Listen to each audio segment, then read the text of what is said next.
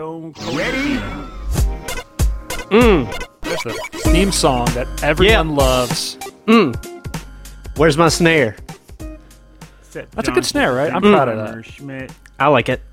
It's like a meme, where people complain about their snares always sounding horrible. Right. They're ensnared. But that's pretty good.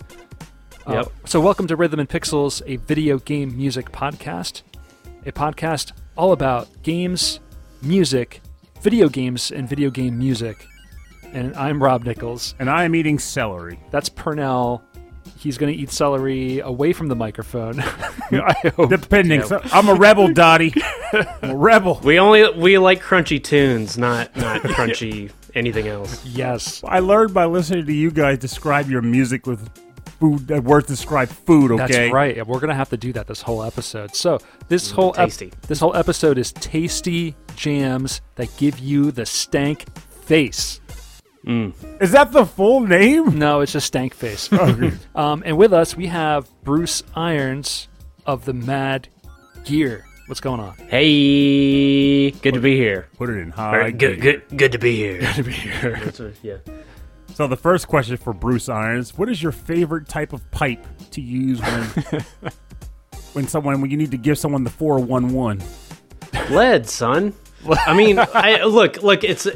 I'm doing double good here because I'm bashing somebody that had it coming, but also we need to get rid of those lead pipes. We need to get them out of the system. That's right. We need to replace them with something that's not gonna, hurt people. So That's right. I'm a do-gooder that way. Mm-hmm. So it's like a lead pipe recycling program. You give it back to the police. The police will then recycle the lead pipes, but it's also good for the environment. Oh, right? no, police. No, we're not bringing the police in and all this. This is a street battle between street guys, okay? That's right. Yeah, if the police get it, they get it. You know what I'm saying? Right. They're probably corrupt Upside the at the head. time. You know how those games work. Yeah, they're just another gang. Except Streets of Rage, in which case they don't have what it takes to go above the law.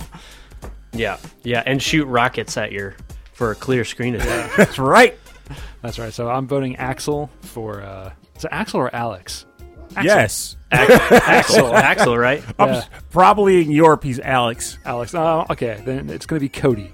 There you go. Cody for That's president. Vital Fight. 2020. Mm-hmm. He actually is. Well, didn't he become president, or did he stop at mayor? I think he stopped at the mayor. I think he dressed up really nicely for Street Fighter V, but I mean, He still had that knife. Nah, yeah, we did have the knife. He totally had the knife. Totally had the knife. Yeah, Cody. Cody, get All over the place. Not that step-by-step Cody. No, we talking about the real Cody. that guy could fight. Though. Every time it comes back to TGIF, I love it. It has to. It absolutely has to. By God, I can't wait for the tangent episode. It's going to happen. Well, I mean, we should probably start with that. So, what's your favorite? What's your favorite on the lineup of the 1990s TGIF block? Me? Yeah. I'm gonna go ahead and say. Can I just say the experience of watching it No! with family Cop out. on Fridays? Cop okay, I will say it's probably step by step, just because I really liked the theme song. It was pretty good. It was. And I feel like in the opening montage, there was the dumb guy. They show the dumb guy, and he had a Cody, right? That was like cheese Cody. on his head, Yeah, that's a right. cheese hat. Does this sound right? Yeah. So that's the one that's sticking out to me. Sister, also solid programming. Okay. I mean, those are the two that stick out to me. Step by Step just blew my mind because you had these two parents who neither of their careers actually pulled in tons of money, and they raised 6 kids and a maid, and they all went to the amusement park and could afford the cost And they all lived in one house. in one house, and no one died. Well, you know what? I don't think you ever saw their bedrooms, so it was probably all of them sleeping in one room. No, they totally did. I think Yeah. at one point they just had 2 to 3 of the girls in one bedroom and 2 to 3 of the boys in another room, and then eventually there was at least there was 1 or 2 episodes where they were fighting for who gets the one bedroom. You know how they do on We're those gonna get to shows. the bottom of Yeah. this. That's right. That's the Yeah, adventure. yeah. So also, one thing I want to bring up before we go too far into the show. Yes. So we actually had a comment on a Facebook message or YouTube page, and it made more sense to respond to it verbally than by text because I suck at text, but I'm great at speaking sometimes, not all the time. This time I will be.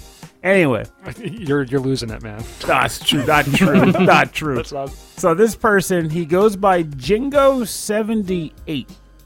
And it was during an episode. It's not relevant. The comments was relevant. He says, you said someone got back into games at around this point in the show. As in they left games and then got back into them. I'm actually having a similar problem where I don't play games anymore. It's weird because I never thought I would ever stop being a gamer. I still buy games when I think I would like if I wasn't having this problem. I think eventually I will get back into games. I do want to say that your podcast and how enthusiastic you are about games is gradually helping me get closer to getting back into them. It's as if I like the idea of playing games, but can't get myself to actually play one. Does this sound weird? Does this happen to other people? And I'm going to read his last follow-up because he made that second response too. He said, so at some point, I'll probably start playing games again in response to like something that Rob had said to him. He says, I'm over 40, and I played my first game on an Atari when I was 7 or 8. I really never thought that I would never stop playing games. I mean, I realize people's tastes change over time, but to just stop, it's more than a little concerning to me. And I wanted to bring it up on the show because it honestly is very similar to the predicament that I've dealt with in the past and a little in the present even, too.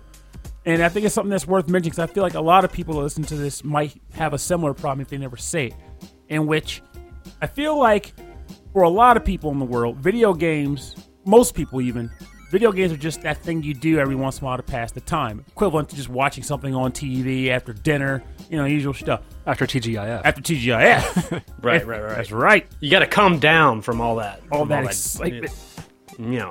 Watching Steve almost get shot by that bandito. No dice. Carl's on the job on Family Matters, 8:30 p.m. But there's a specific set of people where gaming is less about being a hobby due to how much you're engaged in it. It becomes a part of your identity. So as to say, this is who I am. I'm Pernell. I play video games. This is what I do. So to have that moment in your life where suddenly you wake up and you're like, I don't really feel like playing anything right now, or I'm not quite feeling this game atmosphere that we're present in, it can come across as daunting because it's almost like you're losing a part of who you identify as and who you are. But with that said, it's worth remembering that despite the fact that you do take on this identification as a gamer or game-playing individual, it is still just a part of your identity, no matter how major it was. And if you're finding yourself in the predicament where you don't feel as though you have the wherewithal to press on and just play games out of enjoyment, put them on the side and use this opportunity to browse other would-be hobbies. Or if you don't have any, look into some random stuff. There's tons of things you can do out there that are so far removed from games that it would almost be perfect for you. Even if it's something as light as like, I want to start going for more jogs or walks and taking in nature. The games, of course, keep us in the house a lot.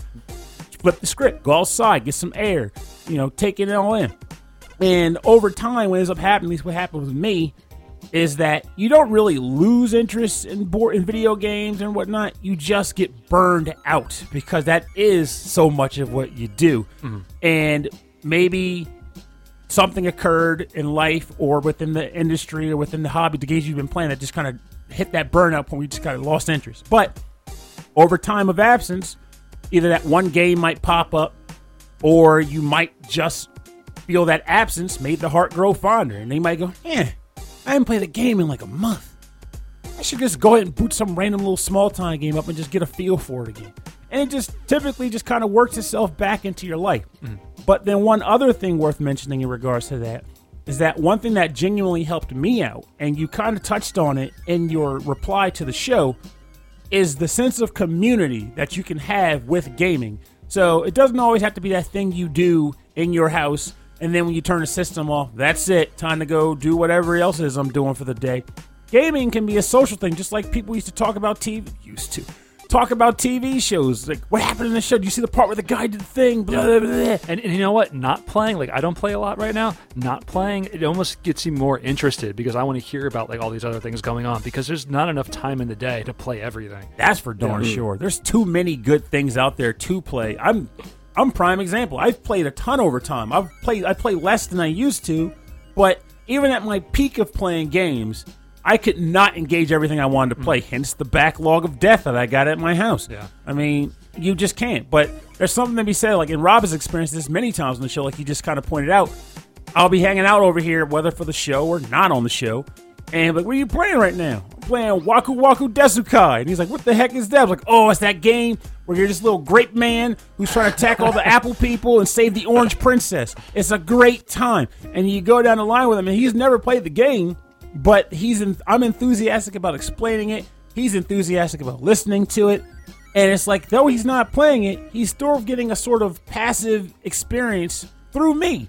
And if it sounds like something that he really, really likes the sound of, and this has happened like twice in our lives, he will say, you know what? I'm going to go look out and grab that game. I want to see what this is all about for myself. Maybe. Okay, one time in our lives. One time.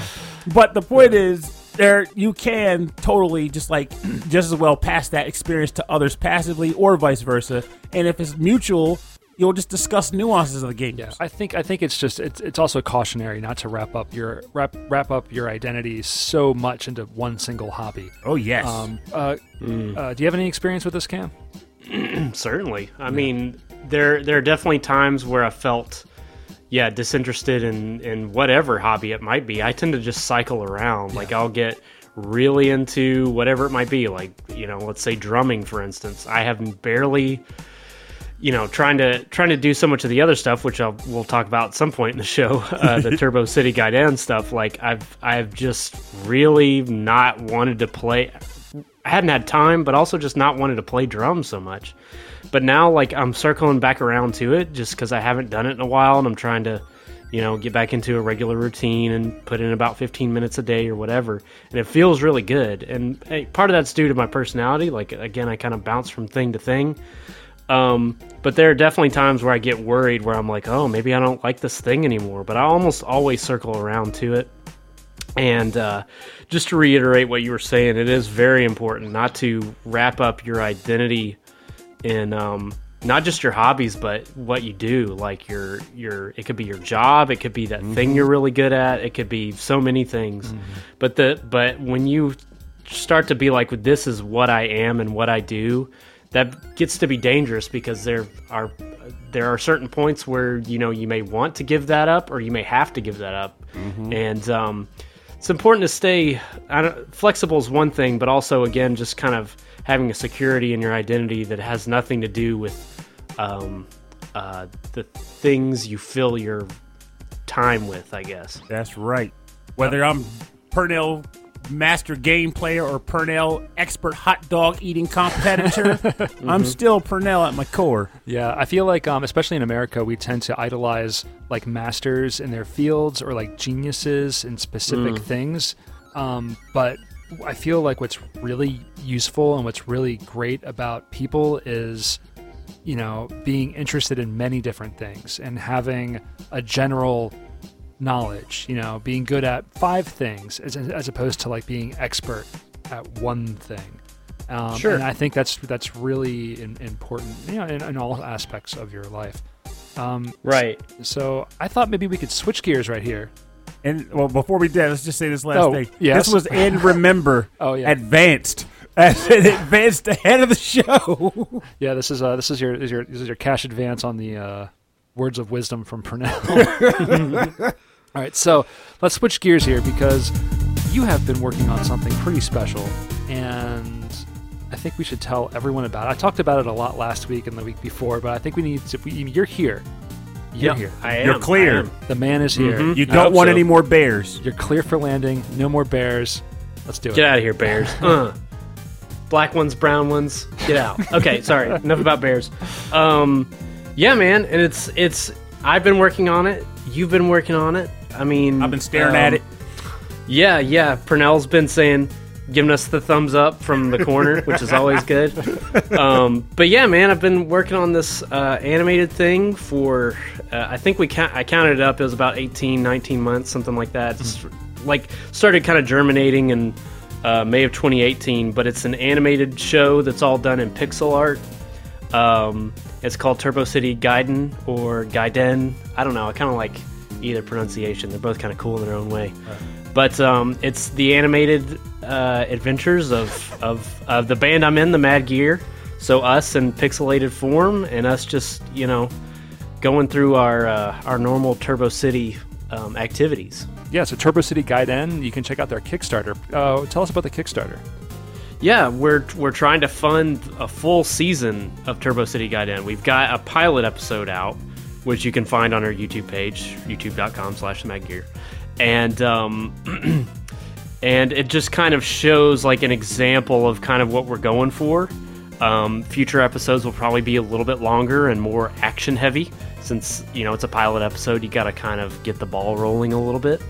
But yeah, you can head on down and actually Rob's part of the Kickstarter process, in that like included in our budget is him making additional games that go along with different episodes in the series. So to support that, you can just look us up on Kickstarter and help us out. Like literally anything helps, because Kickstarter's algorithms to an extent are based on your number of backers rather than the dollar amount you've actually raised. So even if you can just get on there and throw a buck at it, that's going to be helpful. So yeah, it's like an adventure, but like I don't know, it's not quite, I don't want to say it's irreverent. It's just, I feel like you've created this universe where all of these like weird video game things are possible, and it's really exciting to me. It's a slice of life beat 'em up. Slice of life. There you go. It's kind of like, it's sort of like a beat 'em up where you do have some fighting, but it's also like, well, what do they do the rest of the time when they're not, prowling the streets and punching people in the face? I mean, we know there's turkey in the cans, but how does it get in the cans? Who's cooking those turkeys? Right, exactly. All that kind of stuff. And then, I mean, I will say a big part of it has not been hitting people over the head with video games. I mean, it's already pixel art and very much, like the music is like kind of chiptune-y, and but I didn't want everything to be like, oh, I got a 1-up just now, or whatever kind of video game reference I could make. I mean, instead of making video game references all the time, I was like, I'll put Sister Act in there. Yeah! Because I really like Sister Act. I watched that recently. That holds up. That's a good movie. Oh, dude, for sure. That's for a great sure. movie. Yeah, the sequel I could take or leave, but the yeah. original, I mean, is gold. And but yeah, man. So like along those lines, it's a little more general pop culture than just video games. Like I definitely wanted people to enjoy it, even if they didn't have it. Have all the, that knowledge for the reference base, I guess. But yeah, it's very much based in like kind of Saturday morning cartoons, and that kind of thing. Yeah, so. yeah. That's definitely the like Saturday morning cartoons as you would remember them. That kind of humor. Right. Yeah, which I really appreciate very much. I just thought about something on a whim. This is on the show. People just hear me mention it. Due to the fact that we spoke this long in the normal sense, we should just throw random music over this segment too. Oh, actually, we're gonna have a. You're listening right now to a completely different song. Oh my gosh! But magic. It's just a touch of love, as featured in the movie Sister Act. Yes. Sign me up and call me Butterball. Is that a line from the movie? I don't remember that being a line from the movie. Depends. Did you like it? Did Whoopi say that? Yes. No, it was Maggie Smith was lift me up and call me a butterball. Not a very good Maggie Smith impression, but you know what? I can picture that pretty well, though. That did the trick. I've also been watching a lot of classic Next Generation because Star Trek Picard has been on the air, and it's fantastic. Does it take place on Earth? It takes part of it. I remember seeing like an image, a still of it, and they were like in a diner. Yeah, it takes place all over the universe. But he lives. He bought like a chateau and a vineyard in France, and that's what he does. But like he's off on an adventure anyway. But it got me interested again in watching the original series, and I love seeing Whoopi Goldberg in the original series again. Like, did you hear that hat? Which reminded me, did you hear that he mentioned that he basically invited her back for season 2 of Picard? Oh man, that would be so good because she was so important to that show. Like they had we got to get into the show soon, but they had a counselor on the show, Deanna Troi, but like I felt like she couldn't speak to the humans with authority the way Whoopi Goldberg's character could, and she wasn't human. She was like this super long-lived, like really wise person who just knew a whole lot about human behavior and was so good with everybody on the show. So was she just really good at code switching? Yeah, I think so. She grounded the show. She became like kind of the filter in which like we could view these people's lives. Oh, cool. Anyway, go back and watch season 4 of Next Generation because it's so good. If you don't know who the characters are, all you need to remember is that they live in space. They live in space. Wow. Okay. I mean, Rob, we do have to rewind for a second because we didn't, and this is my fault, but we didn't mention the game because... Oh, don't rewind. It'll come up later. We'll just talk about it. You'll get a double dose of Bruce Irons. Yeah. We just won't stop talking about it. We can talk a little bit about like some of like, maybe I'd like to know some of your process a little bit, and I can talk about the game and how that came about Sure. as we're listening to some music. So let's talk about our topic. Our topic is Stankface Jams. I had no idea what this was until they told me. So tell me what that means to you, Cam. Well, I was just thinking about there's this one track, and it's really one of my favorite all-time VGM tracks, so I'm embarrassed that I always get confused on whether it's level 4 or level 5. I think it's level 5. But it's from Bloody Wolf for the TurboGrafx 16. Yeah, it's a good and one. it just, every time it comes on, like I start doing this little, like my face gets all like, I get like it's like a weird, if you know Stankface when you see it, it's kind of like you smell something bad but you love it. Like, I love how bad this smells, and you kind of like your head starts to. Okay, good. I mean, I'm assuming the cover art for this one is going to be amazing, and we can have some stank faces on there to kind of illustrate what we're talking about. Yeah, but it's going to be. It's going to be weird. It's going to be very strange. It's going to be one of the strangest ones for sure. Okay, a lot of green wiggly lines to illustrate the stank. So an Earthbound anyway, battle, I guess. Oh, definitely. A whole scratch and sniff. Yeah, Master Belch. That's right. That's right.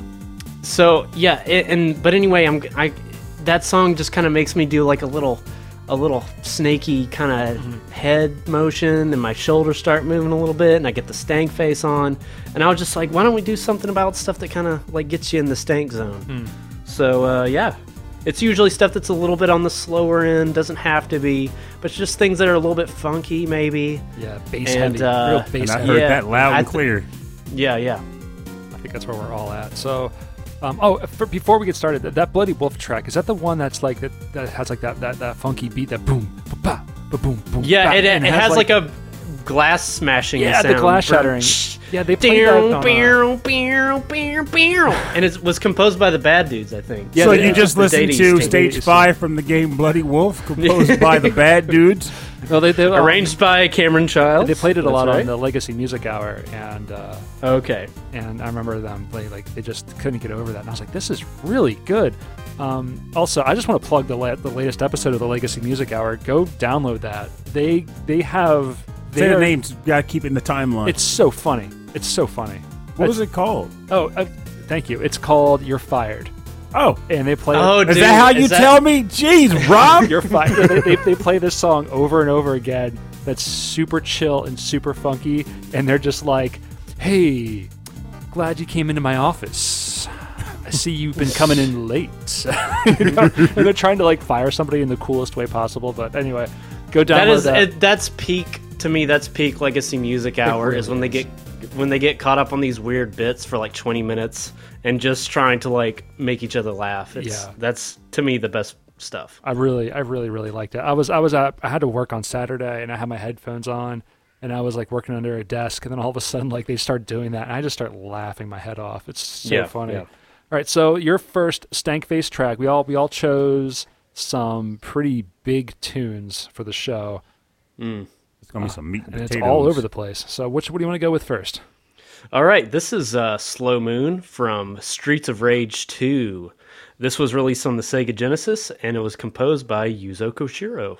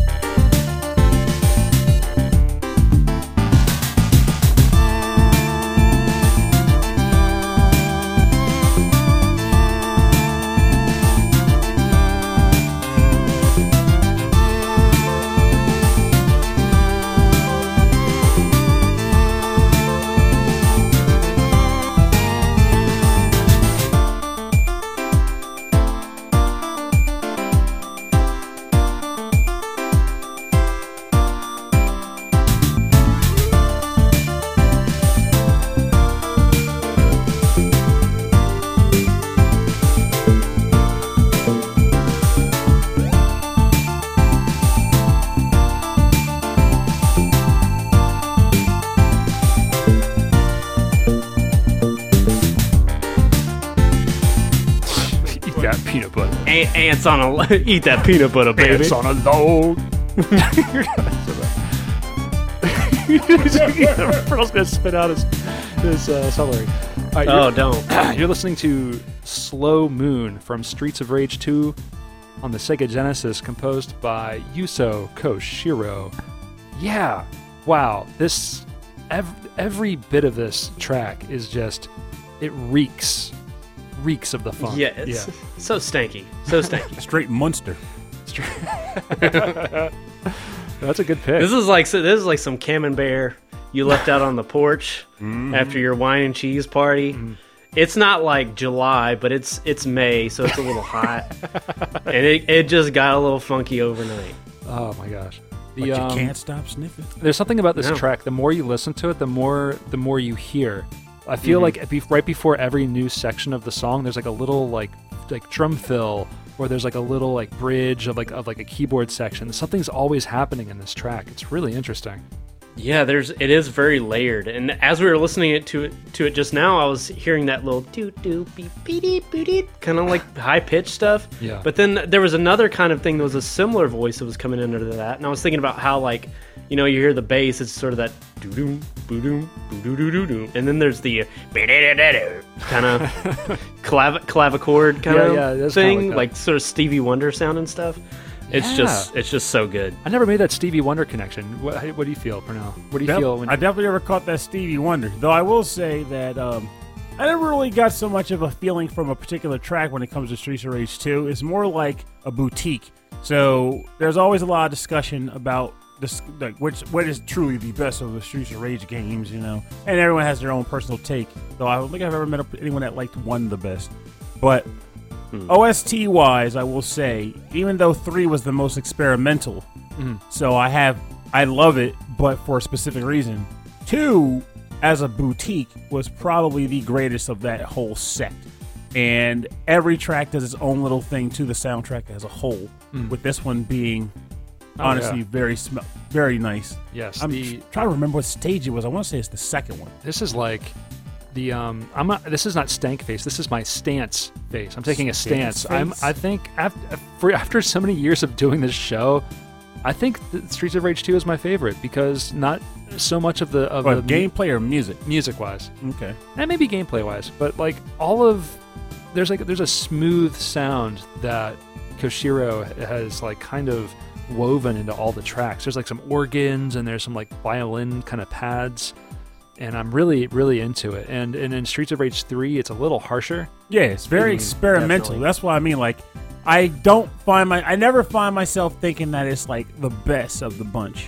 But I give it peak credit because of what it did with what he used. Like, I know people, I was one of those people now, I think about it, that hated the OST back in the day. But listening to it now, it's like my taste grew into that. So, like, I listen to it now, I'm like, wait a minute, this sounds like something I started listening to in the 2000s, and now I like it, you know? Whereas back then, the only thing I liked from that OST was, like, the Poets 2. But, now that I still love the Poets 2. Oh, yeah, holy pickles, that track is amazing. But Streets of Rage 2, from a standard standpoint and just general quality standpoint, I think it holds the torch. But at the same time, I don't think it diminishes 3, despite the fact that 2 is as highly regarded as it is. Yeah. 2 is just Jimmy. It's Jimmy. It's Jimmy. Yeah, Jimmy Dog. Dreamers still my favorite on that OST. Yeah, Dreamers too. is a great one. Yeah, Dreamers is a good one. I think it definitely deserves its notoriety, and I feel like you could easily make the case that this is the best. That Streets of Rage 2 may be the best 16-bit console beat 'em up. I would just agree. because it's a full package. Yeah. The game itself is so tight and perfect. Even though I just played it recently. Like, I just played it for the first time like 2 years ago. It was like the very last thing I bought on the Wii Shop because I still had some points left over before they closed it. And I was just like, yeah, this is really good. And I was a SNES kid growing up, so I totally missed out on Streets of Rage. But I mean, the style of the rest of the soundtrack isn't really my kind of thing. Like, I like dancey music, but not necessarily dance music, like house music. Yeah. But it's just executed so well. and it works really well within the game. And then, like, again, just the game itself is just super tight. And even though I will always, Final Fight will always have my heart, like, I have a lot of respect for this game specifically, just because it's just so perfect. You know? One big thing to remember is, like, Final Fight was a port of the arcade. So it was designed to just take your money. But Streets of Rage was made specifically for the console. So they designed it in a way to be a little bit more fair so that you can play through the game without getting wrecked every second. Well, I find it funny you say it, because my first thought immediately after you said it's like, Streets of Rage 3 was made for console, but they want you to feel like you're in an arcade because they just take your life. Well, I feel like a late era 16-bit generation games, like the rental market was destroying like the sales of games. That does make sense. That would have come out during the rental periods. Yeah, so and Turbo City Gaiden, the video game, takes place in a rental shop. That's exactly segue. Right. Oh, mercy. No, we'll segue it later. That was good. That was good. Thank you, Pernell. Thank you. Yeah. Turbo City Gaiden. Go get it. Be in a rental shop. Feel the rush. All right, let's just get on to some more music. Pernell, this is an odd episode, so you're the first one of the bunch. I'm the oddest dude in this side of River City Street. Stop stalling. I see you on your phone. Oh, I got it. So my first track comes from a game that I did not expect to like, but ended up genuinely enjoying. And when I finally honed in on the fact that we're talking about funk tracks, this bad boy came immediately to mind. This comes from the game Toe Jam and Earl Back in the Groove. The level title is called Dark Level Funk, and is composed by Cody Wright.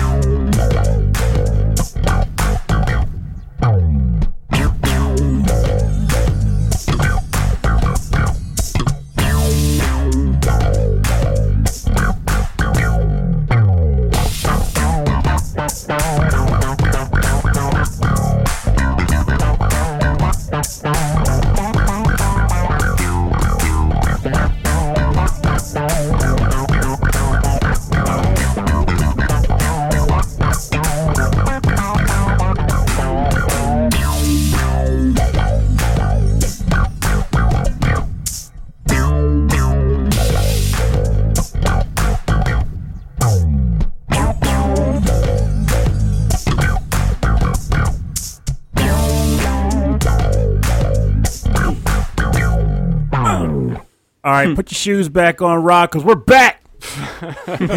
You were listening to Dark Level Funk from the game Toe Jam and Earl Back in the Groove, composed by Cody Wright. This track is out of sight, has all the bright pieces to make you feel all right. I'm telling you, if you're listening to this, especially if you're listening to this in the car, rewind the episode, start it over again, and turn it up. That was amazing. This track, I love the fact that this track plays on the more annoying levels in Toe Jam and Earl, being the levels where they kind of put up like a fog of, I guess I call it like a fog of war, since where you can't see too far out. Right. So you're highly susceptible to like distance attacks and crap. So it's very problematic. And yet, this is the best track in the game, so you kind of look forward to the harder levels because you get to hear this playing in the background while you deal with them. So good. I love this track. If you listen, I was getting chills throughout. Like, it just, I like all the breaks, even though they weren't really like throwing you for a loop. Like when it would have those little breaks where you kind of be floating for a second, and then it'd come back in. But when it came back in, it felt so good. Would you say it And it's reminds very you of like the simple. smell of someone leaving mayonnaise out in the sun for too long? But you still won't put it on a sandwich. Dang right, I want to do it. Now, this is someone playing the bass, but instead of a guitar pick, they're using a ham. Ooh, They're using a whole ham, hogging it Ham up. hog. honey baked ham on that bass guitar. gosh. This is Honey crazy. ham funk. Honey ham funk. This is so good. If you listen really closely, the percussion sounds like Sega Genesis percussion. It's kind of crunchy. I bet that's what they were going Yeah. for too, because they were trying to emulate the sound from the original Toe Jam and Earl game. Because this whole project was like meant to elicit memories and feelings of playing that old game. What I liked is that it kind of a little bit quoted the original version with that do-do-do-do-do. Yeah. Like, I can't remember. I think it's the main Toe Jam and Earl theme that has that, like, kind of lick in it. But you can definitely tell they're trying to reference it, and that, this composer definitely was studying the old stuff, trying to do his own thing and succeeding, but like referencing the old stuff as well. You studied the old masters, and That's right. That's right. it's so like that. That's good. This is a good one. Yeah, fantastic It's good. a fantastic track. And the thing about like Toe Jam and Earl, I especially like, because I didn't play the original Genesis one. And I'll admit the reason why was because back then visually it didn't look appealing. It looked slow, Yeah, it was. Yeah. But like I played this one and got a lot of enjoyment out of it. But the thing after it actually grew on me, and I came to really like it. But the thing that really shocked me is that aside from Rogue, let's not go there because we know there's Rogue and then there's Rogue likes inspired by Rogue. I feel like this is one of if not the first roguelike games to come out. Because this is a roguelike. Yeah, on the Sega Genesis. Yeah, Yeah. it is. It is. The random stages and items and stuff. But like, yeah, it's not this weird system where the items are, you don't know what they do. It's not quite that far. No, right? yes, it is. Oh, it is? Did it? Yeah, some of the boxes are question marks, and then you open them. It's like, oops, got the crappy thing. You're like, you don't know sometimes. It's very frustrating in that respect, I'll say. Oh yeah, that's pretty good. So, I'm going to bring us into another Sega Genesis jam. How about that? is it Yeah. is it Marmalade? This is this is Blueberry. Oh, good. That's good too. I actually it's Tomato Jam. Ew, now that's disgusting. This is different. So New track. Tomato jam is just ketchup, right? yeah, essentially, Yeah. but like with a little more sugar in it. So this is I've never heard of this game until recently, and I've fallen in love with the soundtrack. At the beginning of the episode, we were joking about the snare and how the snares are really good sounding. The drums in this soundtrack are fantastic, and it's composed by Matt Furness on the Sega Genesis, so that gives you a little taste of what we're going to be talking about. This is from the game. The full title is Bill's Tomato Game, and it's just a puzzle game, and this is Theme 7. Come along with the snare.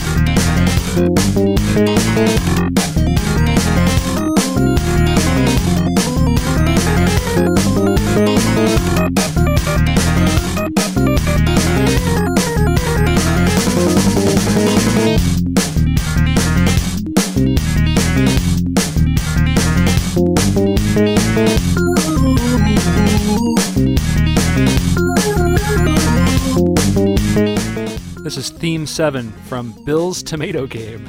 I don't know who Bill is, but Bill's Tomato Game for the Sega Genesis, and this is the one and only Matt Furness on the drums. Give him up. Get up. Ha! Give the drummer some! Give it drum some. Matt Furness. 2-time. Yeah, like I've never heard sampled drums this good on the Sega Genesis other than Streets of Rage before ever. And the Streets of Rage soundtrack is just sampling like 808 like drum machine hits, but like really well. This is like a full-on kit. Like it's a drum break or something, and the whole soundtrack is almost just like this. It's funky, it's a little fast. The bass is so deep. And if you're listening to this episode in headphones, you're welcome, because the stereo effect is insane. I'm sorry that it's not coming across to Cam here, but it's so that little it goes from side to side. Yeah, it's like the second section of the track where there's kind of an extra keyboard solo that's like kind of like it's like beep beep beep.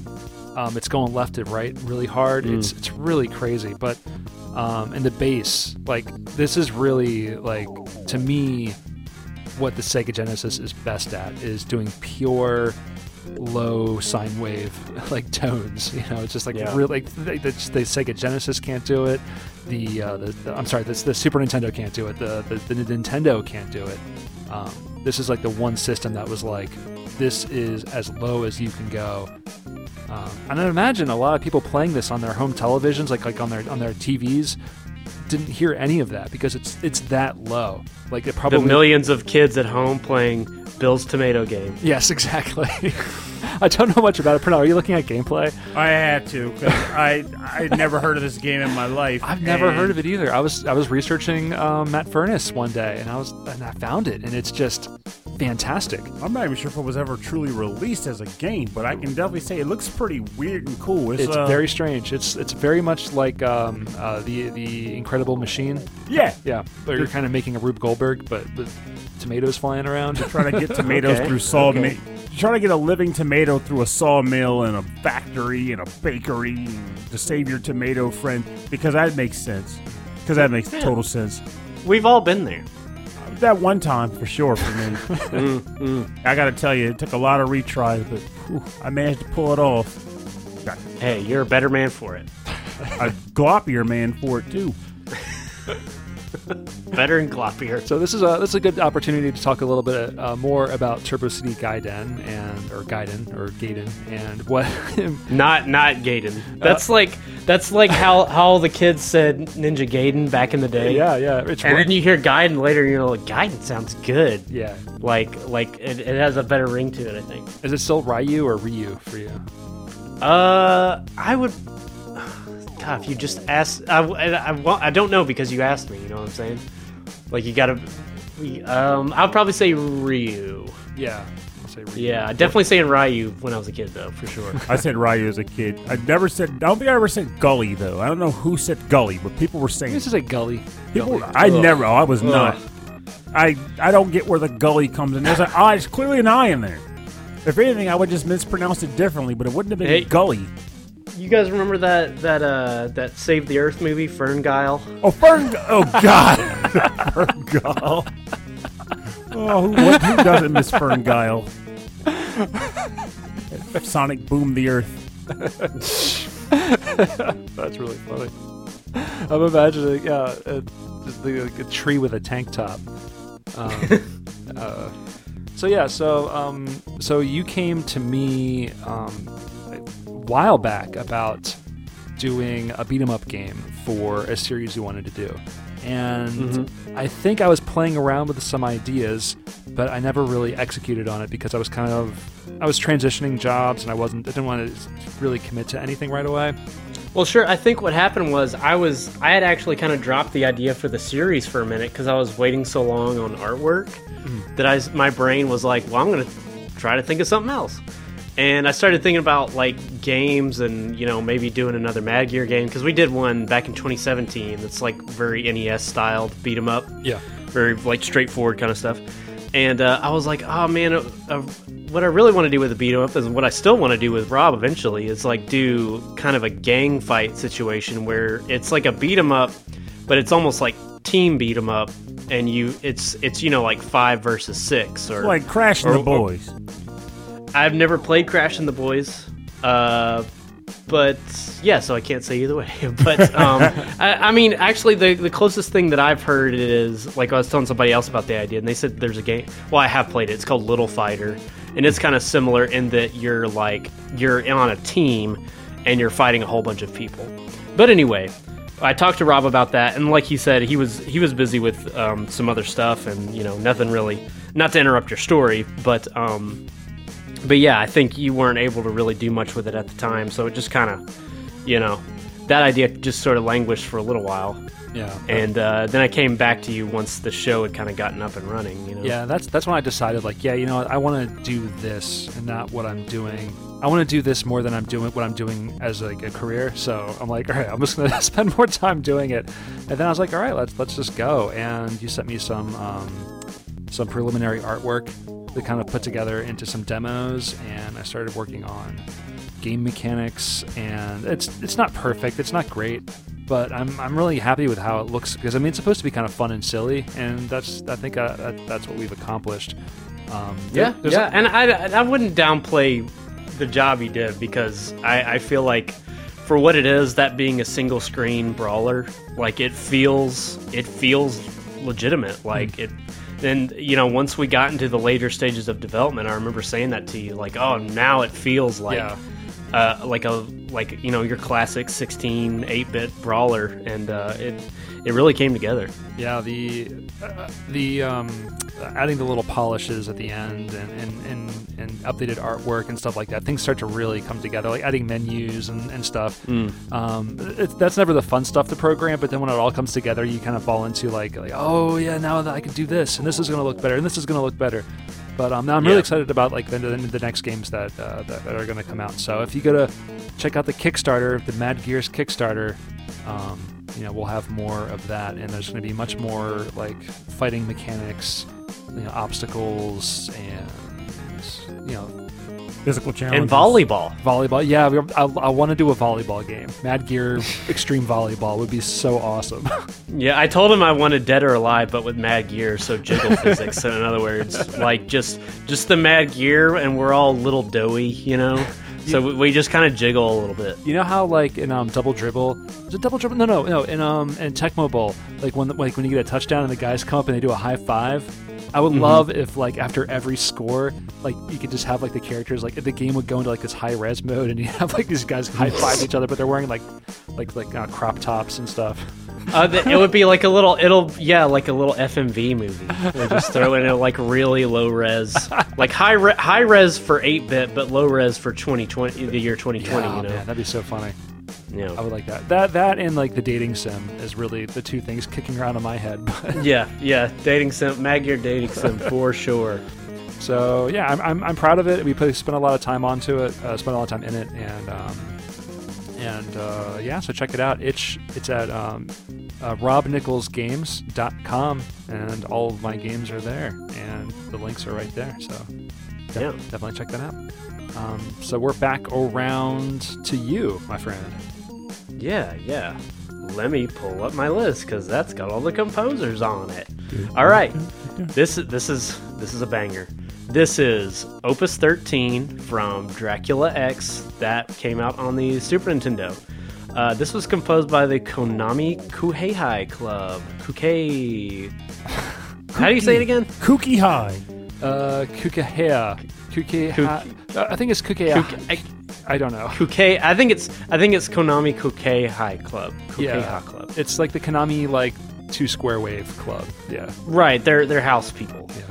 Their house band, which is comprised of Tomoyo Tomita, Masanari Iwata, Harumi Ueko, and Masashiko Kimura.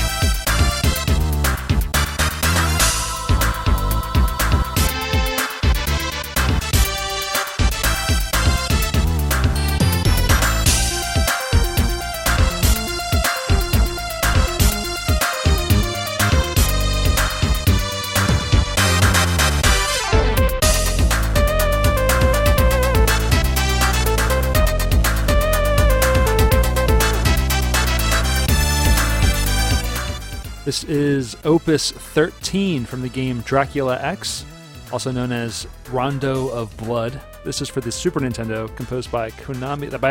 It was composed by the Konami Kukahea Club of Tomoya Tamida, Masanari Iwata, Harumi Ueko, and Masahiko Kimura, the Konami in-house band.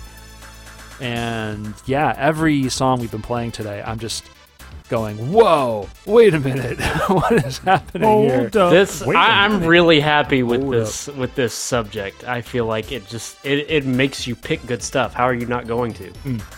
This is a topic that I didn't expect to be able to do all right with, because quite frankly, while I do like funk music, funk is not usually what I hold on to when I walk away from a game. It's usually just something that sounds good in the moment. But I was shocked. I was able to rummage. Yeah. Man, did I rummage. I wasn't I expecting found some good tracks. Wasn't expecting funk from Castlevania. Oh, yeah. They don't and that's what this. Who said Castlevania meets Janet Jackson? Yeah, that was me. Rob. yeah. And that is exactly right. That's probably why I love this track so much, because it feels like 90s pop. Yeah. And that's just, I mean, I can't help myself. I was a huge Michael Jackson fan when I was like 7 years old, and you know, it just really hits me in that spot. And the bass in this one especially is what feels so 90s. That like sliding like kind of synth bass. It's just so delicious. There's go ahead. I'm sorry, there's not a lot of Super Nintendo tracks that have really clear bass like this. I feel like really clear notes and good high end, like the hi-hats and like the drum section. They're not muffled, you know, they're very clear. You don't get that clarity that often on the Super Nintendo. Yeah, and that's the thing. Like, there's, like you mentioned, Rondo of Blood came out on the Turbo Graphics 16, which I think it was the Turbo CD or something. Yeah, it was a duo release. Oh, it wasn't a HuCard soundtrack. It was Super CD 2. Ooh, okay. Yeah, so that version of the soundtrack is very like quote unquote high res, but like I don't like it as much. It's not super different, but I feel like it's got a little too much going on. For some reason the Super Nintendo one just sounds more clear as to what it's trying to do. But anyway, yeah, I mean, this one has a specific sound that you don't really hear a lot on the Super Nintendo, like you said, and it's a little more synth-based as opposed to, like, real band-based, and I just feel like they killed it. Like, it just sounds so good. It's very good. They killed it, bit it in the neck, resurrected it, and then it ravaged and pillaged the nearby town. Every 100 years, the soundtrack to Rondo of Blood rises once again. And man, does it suck. Wait, got it! Oh. I get it. Oh, this is a really, really good track. I've never really explored this soundtrack specifically. I always think of just like Castlevania 4, and I think of Symphony of the Night. I always forget about this one. I think it's good to check it out. I think this is the only one that's quite this far in this direction. But the rest of the soundtrack is definitely solid. I think a lot of people were brought back onto this because of Symphony of the Night, though, since that's sort of like a sequel to this world's Castlevania. Oh, I see. So it's a lot of people are like, wait a minute, who's this? Who's Maria? Where's she come from? Oh, there's this whole game over here. You never played it. And then people went back. And how Richter went from kind of like super anime, which I guess is more canon now, because now that he's in Smash, they went with the Dracula X / Rondo of Blood look rather than the Symphony of the Night look where he looks like, you know, fancy sailor pirate man. Which I'm for that too, but it's definitely a very different look. I always thought they were fairly similar. I have to go back and check, because I know it was like because like there's that first they're opening. Small. They are pretty small. Because there was that opening scene from. Well, I mean more the if you look at the cover art of Dracula X and compare that to art. Yes. Sorry if I wasn't clear. So the character, like the title, or sorry, the box art for Dracula X or Rondo of Blood, and look at that next to the portrait drawing of Richter. They're very different like styles. So you're saying the Dracula X Super Nintendo cover? Yes, it's very like anime, like with the kind of the spiky hair and all that kind of stuff. Ooh. Whereas the art for Symphony of the Night, I mean, it's kind of iconic now, and it kind of became the look of Castlevania for a little while, but it's very like everyone looks a little more, I don't know, like it's more realistic, but everybody kind of has a more feminine look to them. Oh, no, I know exactly what you're talking about now, for sure. Okay, yeah, that's Ayami Kojima. I thought it was somebody else. I always associate that look with the artist of like Final Fantasy VI. You know, Yes, you know what I'm talking yeah. about. Yeah, I don't know the name, but it's very like wispy kind of and ethereal. Like it's not very defined as opposed to the anime one where it's all like, you know, very defined. Yeah, super hard edge. But yeah, you said it was Yoshitaka Amano. Yes, that's who it is. I love that art style. There was that one vampire anime, right? Vampire Hunter D. Yeah, that was him. Yeah. Vampire Hunter C. No. That's hepatitis C. You got it backwards. But like, don't suck that blood. danger. But then, like, Yoshitaka Amano's art is so interesting because, like, on one hand, he can do his style, but it's very expressive, and you can look at it and clearly see what you're looking at. But then sometimes he just goes like crazy avant-garde, and it's almost like he just dropped his bucket of paint on the floor, and you're like, okay. There's a lot of black swirls going on here. Is this a vampire or is this an actual moon? I don't know what I'm looking at, but it does look appealing. Whatever it is. It definitely goes abstract, but it definitely has a dreamlike kind of look to it, which I would like about Final Fantasy. Like I feel like that'll fit together really well. I would love for Final Fantasy, like the newer games, to kind of maybe look back to that style a little bit more. I think there was a particular specific reason why he stopped doing art for those games. But I'll have to look it up one day. I don't know. I'm hoping it's not horrible, but the I just hope it's not horrible. I'm sure it was like creative differences or something. Oh, all of our heroes. Anyway, so the artists now, the ones who did like The World Ends With You and that's Tetsuya Nomura. Yeah, Tetsuya Nomura. Because it's all leather and buckles and zippers. And I feel like Final Fantasy is zippers. Like that's what it is now. We're not talking Rescue Ranger zipper. We're talking actual apparel zippers. And I'm into it. But we're not talking squirrel nut here. The squirrel nut zippers. Oh my gosh. But I feel like I would love to see some more games look back to that style. It's kind of that high fantasy, dreamlike. You know, I mean, sure, like a lot of the characters had more feminine features, but I really liked that. Yeah, and I don't mean that as a drag on it at all. And no, when I say feminine, I guess it's more like androgynous. Like, yes, it was, but yeah, as a kid, I wasn't crazy about it. If we were like comparing Chrono Trigger to Final Fantasy, I definitely would have told you I like Chrono Trigger better. But then again, I was a kid, and did you like Dragon Ball? Because that might be partly it too. Pernell, you're the name with all the Japanese names. Who did the art for Dragon Ball and Akira Toriyama? Akira Toriyama. Yes. Toriyama. the Konami Kohei Club. They can draw and they can jam. Well, that's the thing. I think it was the other way around. I liked Dragon Ball subconsciously because of Chrono Trigger, and it took me a while to put it together and be like, because this is before the internet. Well, before the internet proper, but like. It took me a few years to put it together and be like, oh, that's why Bulma looks exactly like Luca, you know, because it's the same artist.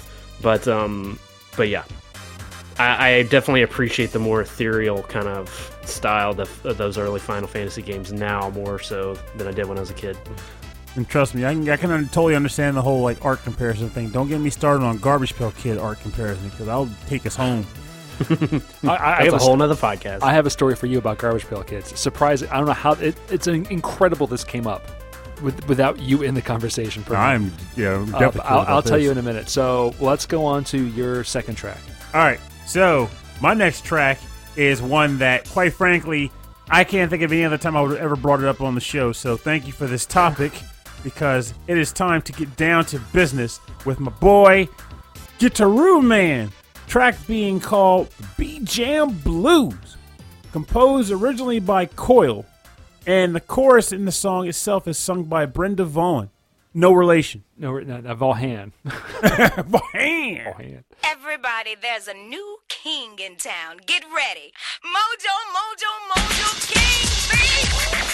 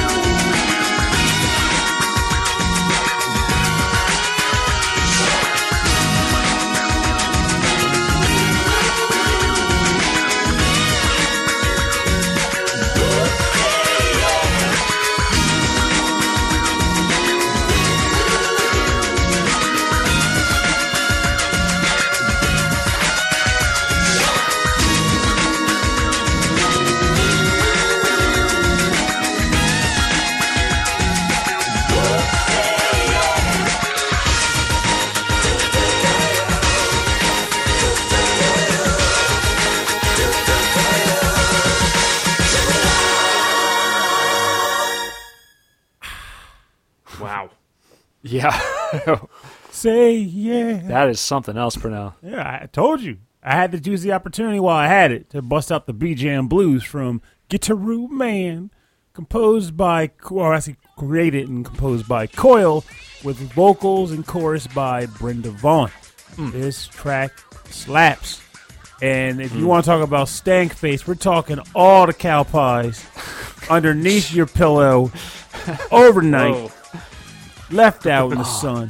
There's so much about this to love. There's so much about this to love. Like the escalating, like it's not escalating in key, but I feel like they keep adding more and more chorus to it, Which fits the game it's from, too. It's great. It's choreographed so well, because in Guitaroo Man, it actually is pronounced Guitaroo Man, it's even as weird as it sounds. But all of the skirmishes are basically one character battling against another character. And the main character is always playing guitar, but the opponent typically brings a specific genre with him. That's how they battle. That's their music style. So that's why there was you notice the guitar was getting stronger as it played. Because at first he's always on the defensive against the guy who's attacking him with blues and funk. And then eventually eventually you start playing a little harder, playing like a little rougher to adapt, and then you fight back. Yep. Fight back with a funk. That's right. You take him good. down. Wow. And it's always funny because the character you're battling is like a blues singer in a giant bee outfit. It's hysterical looking. And it's great. It's so good. So good. That was a good one. Do you know? Are you? I don't know. I know like Purnell and I are really our friendship is kind of rooted in rhythm games. But are you into any like music games at all or anything like that?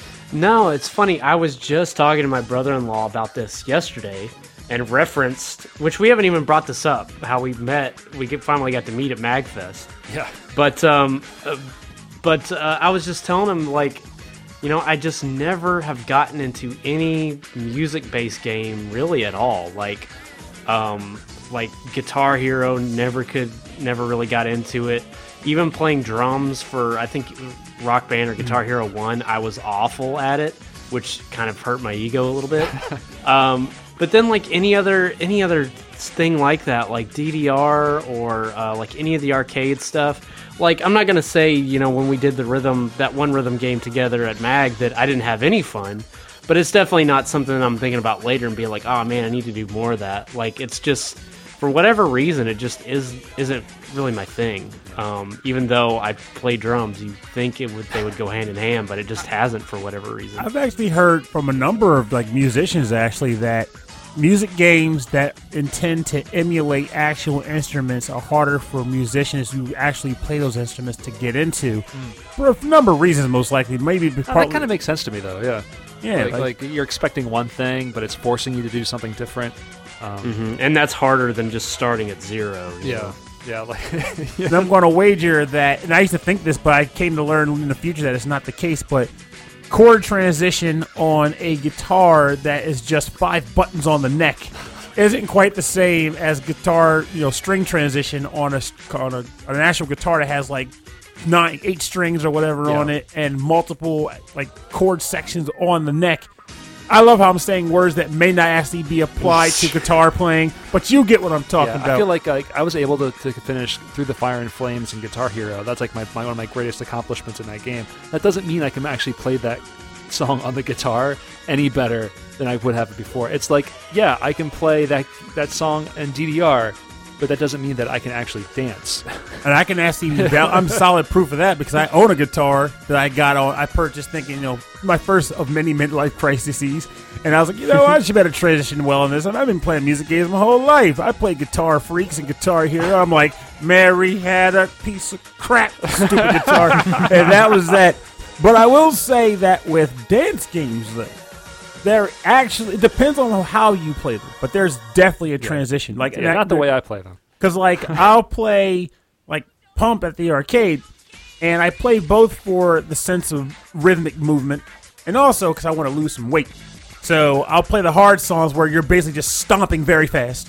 But then every once in a while, I need to cool down, I'll pick a doubles track that's fairly easy-ish, and then the arrows will be where they are. And you can do that one of two ways. You can just hit the arrows, step, step, step. Or you can actually kind of fall into the music you're listening to.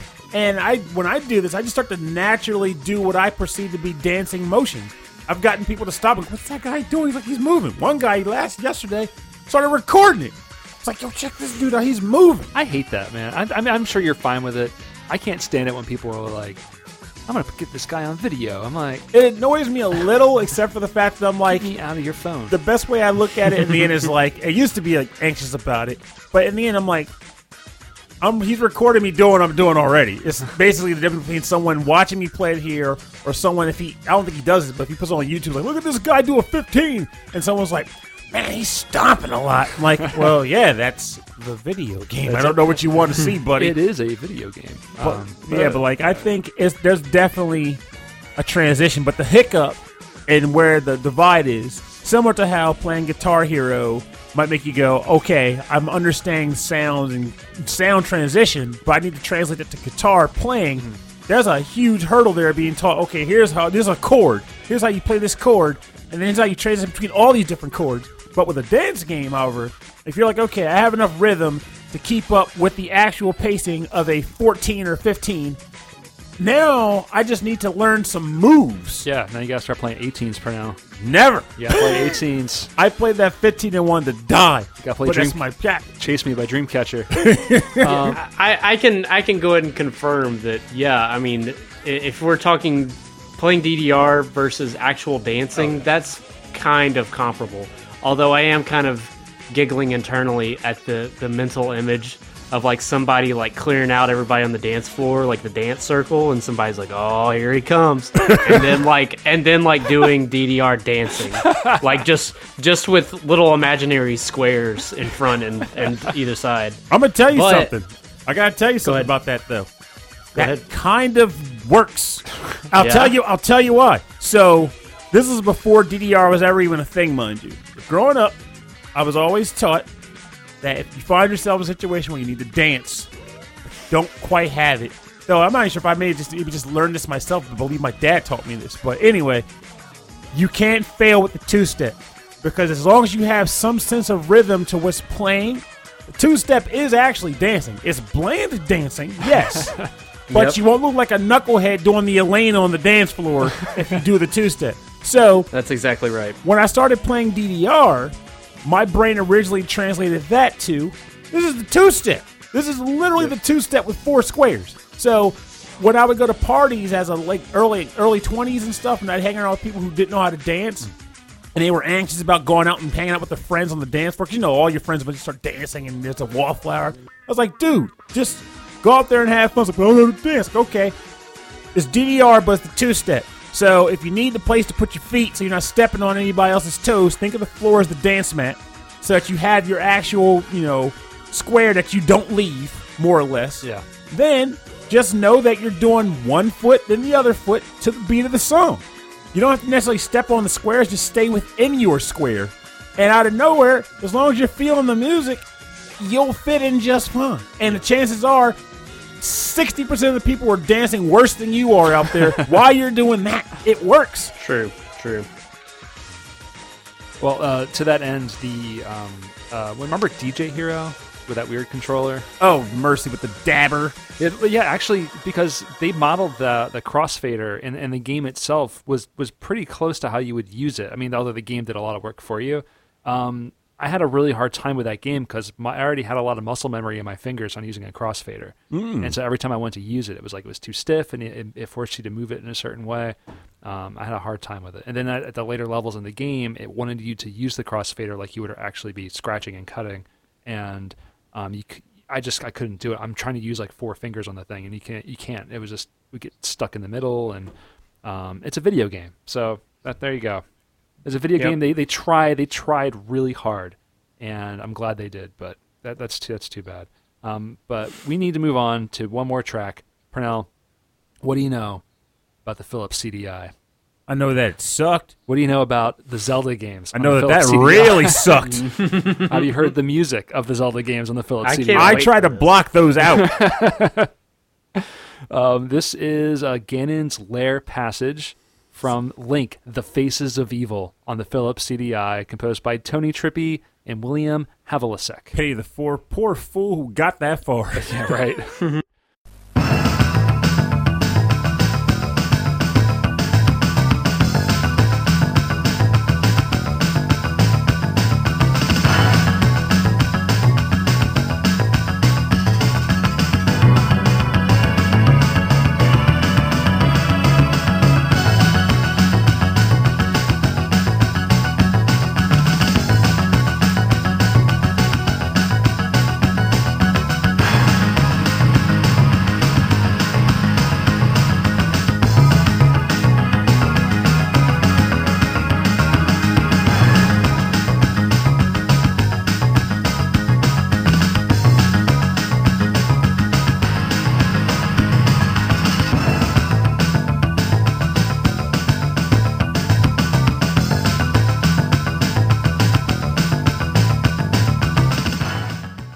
Okay, that was Ganon's Lair Passage from Link, The Faces of Evil on the Philips CDI, composed by Tony Trippi and William Havlicek.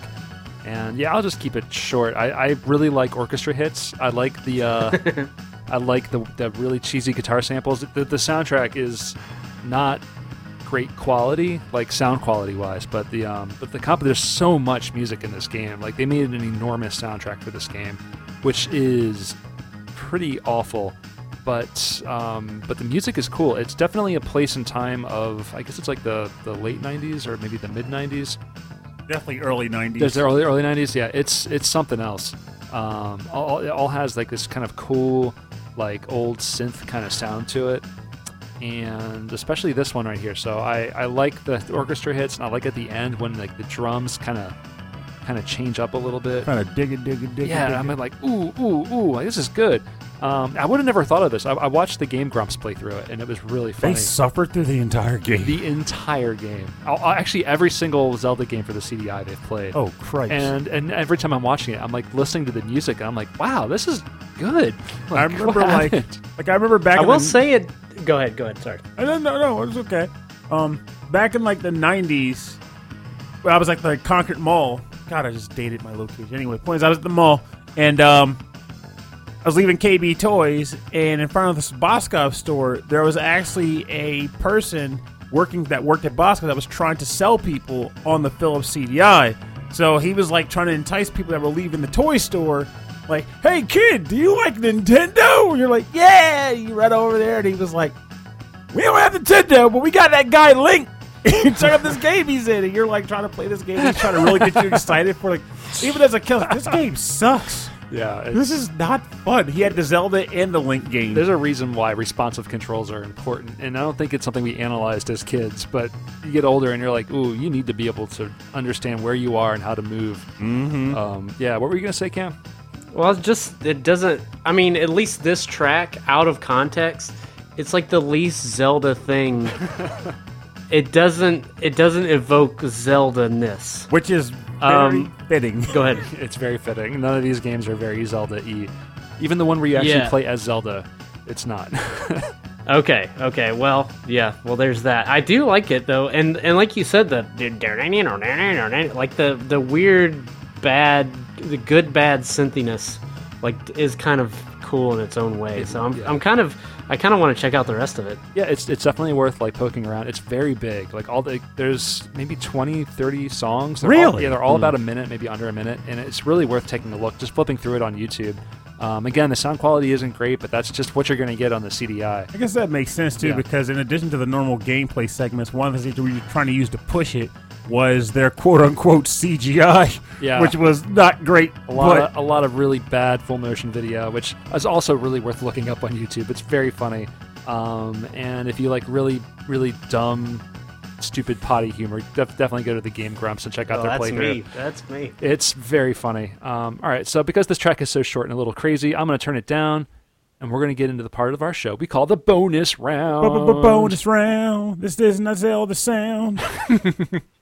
The bonus round is where we play covers and arrangements and remixes on our theme, and our theme is about the Stankface. Stank. So we're going to start... Oh, yeah. So we're going to start with Cam. You brought something cool here. What you got? Yeah. Well, okay, here's your edit point. I'm going to do something kind of weird, and you guys just play along with it, okay? Okay, I got it. Okay, so this is actually the theme from Turbo City Gaiden. And it was composed by our own Shreddy Krueger, a.k.a. Justin Scott Harriger. And it gives me a stank face. I feel like it's almost like a quality descriptor to call something a stank face jam, because you're saying it's good in effect, So I feel like since I didn't write this one, I can say that without it being like a weird, pat on the back, because I had nothing to do with the composition of it. But it's done in a kind of a Super Nintendo kind of way. I think if you got a sharp ear, you may hear samples from certain games that you might be able to pick out. Yeah. So I'll let y'all do that before because I don't even remember myself. I need to listen to it again. But where some of the samples are from. But anyway. So I'm actually going to play it here from my phone, and it's going to be great, and it's going to floor everybody. So are you ready? I'm ready. I'm ready. Yeah, do it. All right, here we go. 3, 2, 1.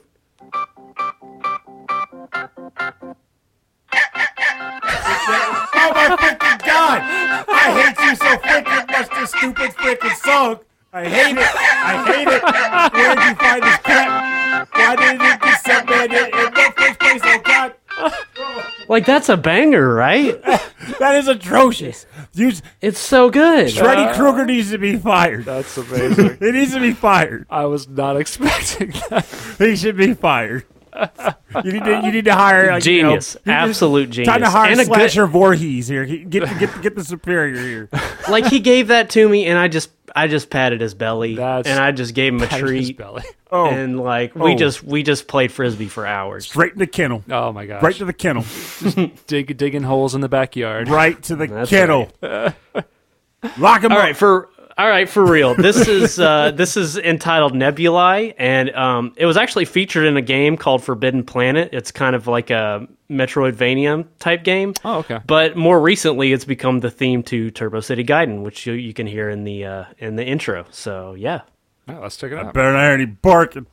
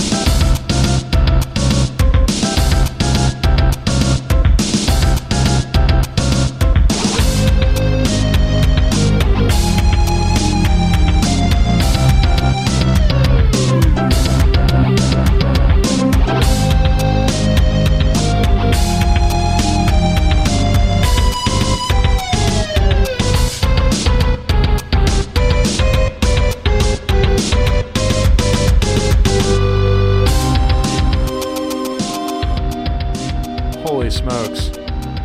That was Nebulae, the theme of Turbo City Gaiden, composed by Justin Scott Harriger, Shreddy Krueger of the Mad Gear. That's right. Wow. There's no barking at all.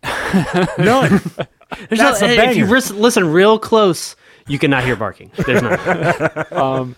It really gives me like this feel of like the night Streets of Rage mixed with Final Fight. It's got that blend of cool, dark, gritty, fun. Yeah, very much. Yeah, like and fun. But yeah, it really does have that combination of things.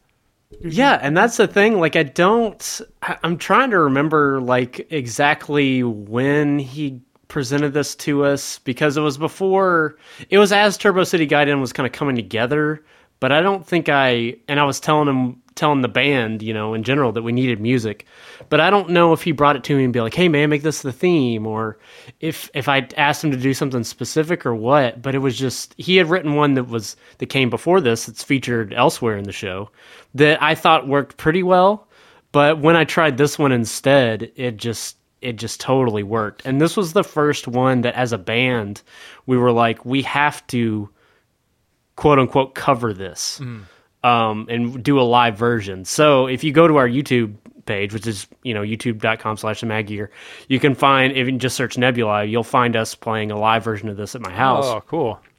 And it came out, naturally, it just came out a little bit more metal. And we kind of joke around now that it sounds like Stupefy by Disturbed. Like the ooh, wah, that one, I think. The dun-dun, like kind of it kind of came across that way, and we kind of joke about it now. But yeah, man, it just evokes that feeling, and it's just got something about it, man. Like, it just feels, like you said, like neon lights and kind of wet pavement, and some teeth on the street or whatever, but also fun. Hot dog eating contest. Yeah, hot dog, just eating all the hot dogs, like maybe like blueberry pie. Oh, yes. Too. Yeah, but you're in the diner and you're looking outside and you see like Cody and Guy, and they're beating up like 8 or 9 different thugs, and you're like, oh my god, but you're still inside enjoying your pie. That's exactly right. Yeah. Speaking That's of exactly right. pancakes and fun, though, I just feel like I want to just bring this up. Speaking of pancakes, I can't wait for the tangent episode. I swear. We need to get a guest for the tangent episode. I don't know who it would be, though. But did you guys hear about the recent IHOP pancake thing they're trying to do now for breakfast cereals? IHOP breakfast cereal sounds about right. Cereal pancakes. They have like Lucky Charms pancakes.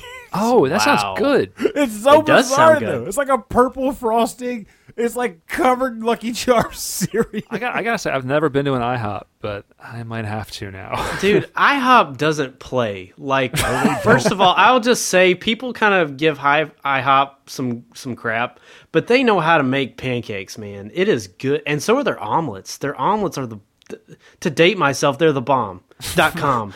They're the bomb.org, all right? Would you say they're totally awesome? Are they off the chain? They're totally magodily awesome. Like they apparently they put pancake batter in the omelet mix, which to me is kind of like mad scientist stuff, but it works. Yeah, guy over the sink laughing. Exactly. Rise, my omelet. Rise. Oh my gosh. Well, so fluffy. So yeah. Well, I thought that track was the bomb.co.uk. .io. Pernell, what is your bonus round track of the night? I got a little experimental on this one because I knew what I wanted to play, but I totally forgot about the whole 2-track thing for guest episodes. So I was like, okay, I got to get this track in here, but I need a remix for it. So I found one. Oh, good. Here's the hoping we all like it. I like it, though. This is from the game Kid Chameleon. It is the Funky Town remix, and it's composed by Hyde 209.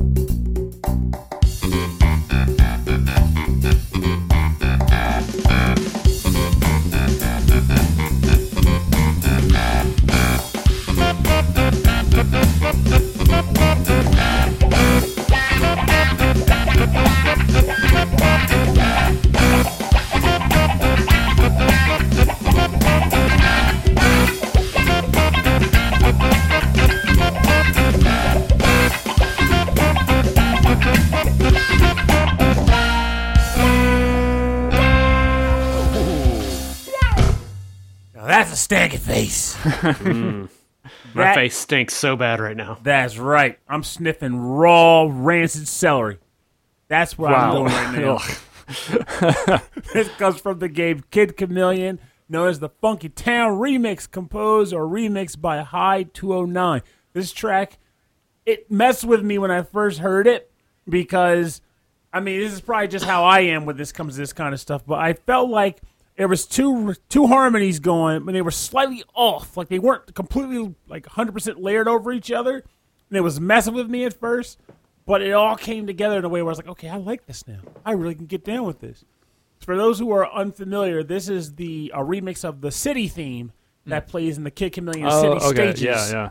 So, and it already had a funky beat in and of itself, but this just kind of took it up to like an 11. I remember it was 4 or 5 years ago when we were still living in the city, and you came over to our place, and we were playing Kid Chameleon like on the 360, like it was like a downloadable thing. That was on Genesis Collection. Oh, the Genesis Collection, and you were like, it was like a master class in how to play Kid Chameleon. You were just destroying this game. So good. It was amazing.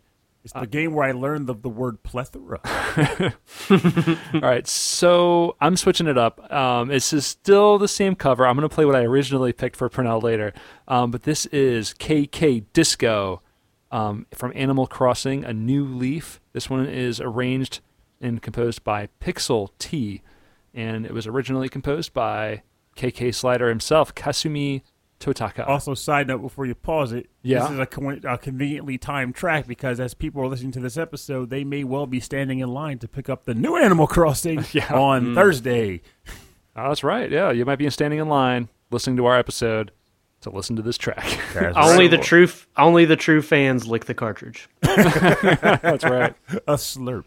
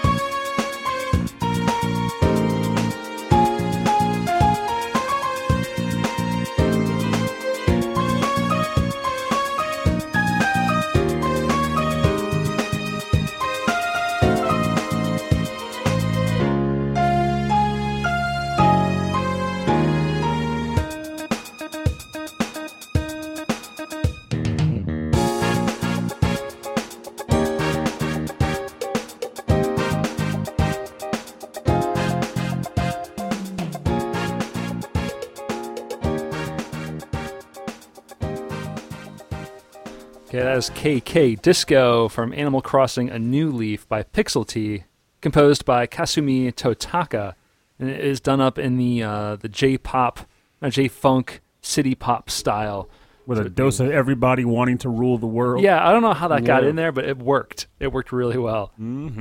So yeah, I'm going to explore more of Pixel T's tunes, and if you'd like to hear more from the artists on the bonus round part of our show, go to rhythmandpixels.com, and we'll have links to Bandcamps and SoundClouds and their web pages everywhere we can go online, download the music, buy the music, and support these great artists.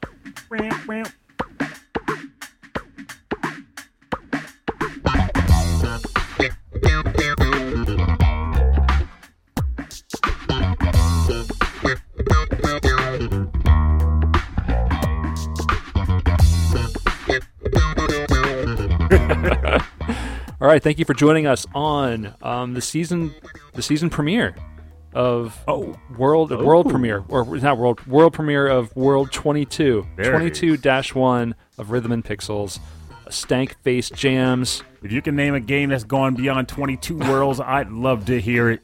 And thank you, Bruce Irons, Cam, for hanging out with us and doing this thing.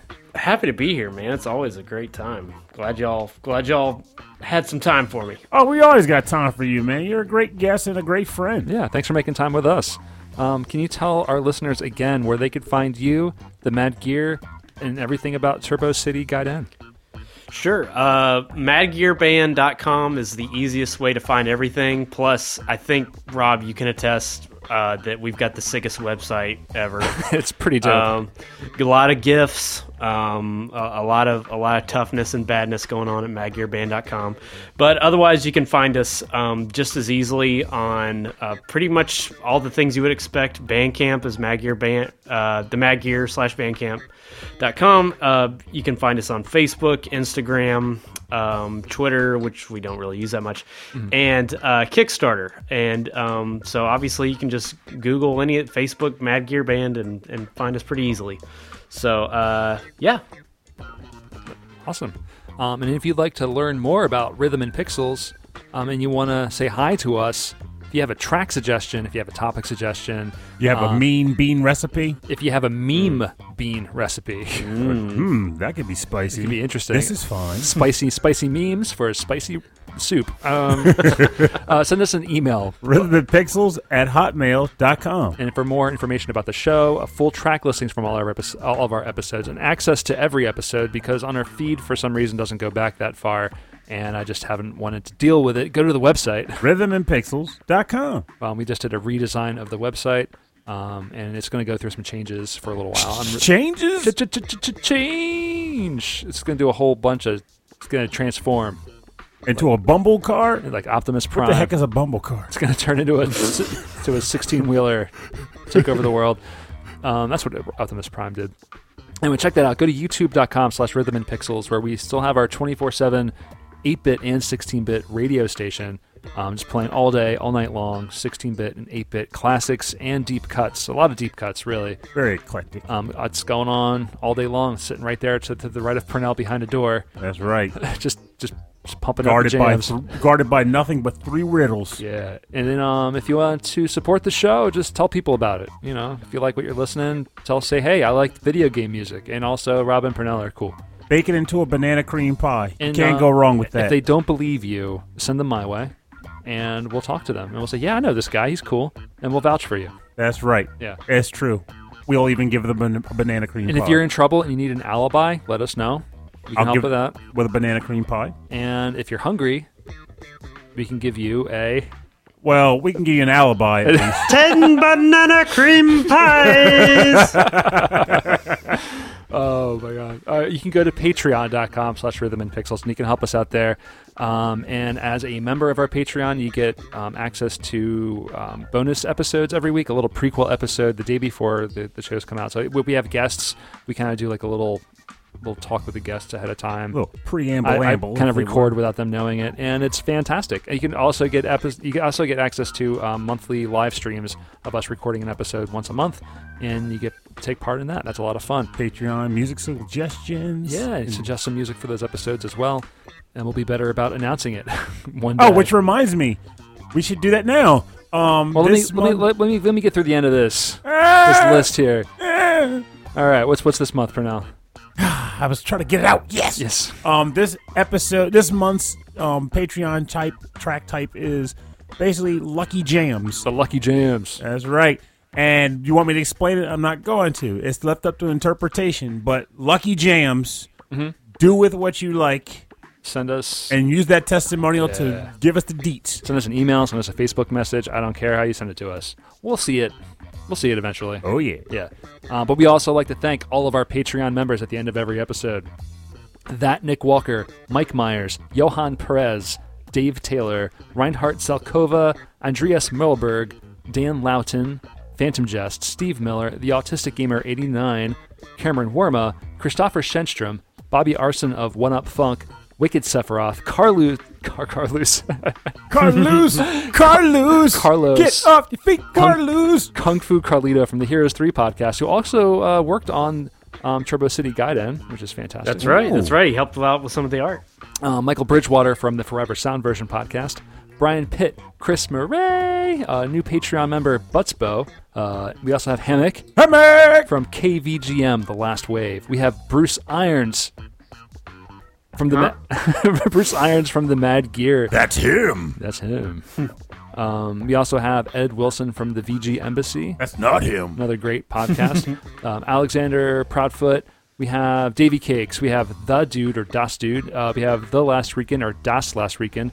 Bedroth, Kitsarito, Solus Sanctuary, Mix Six Master, Damian Beckles, Joe Vasallo, OK Impala. That's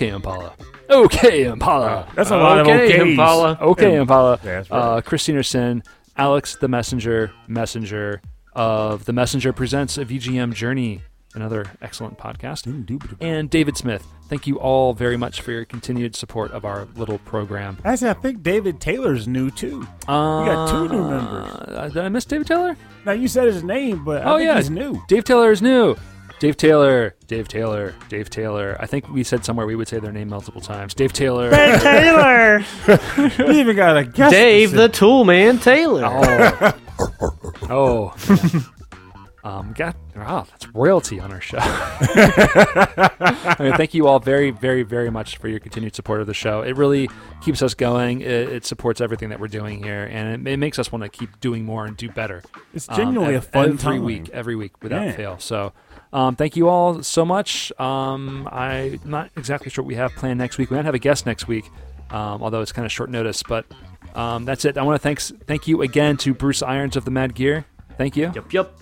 And, Thanks for having me. Yeah, and we'll see you next week. Thanks for watching, listening. Watching where? How? What? And be good to each other. And remember, rewind back to the first 10 minutes of the episode for this segment of the show. That's how we're going to play it. Yeah. I love it. And remember, we'll have a timestamp in the YouTube video. All right, thanks everybody.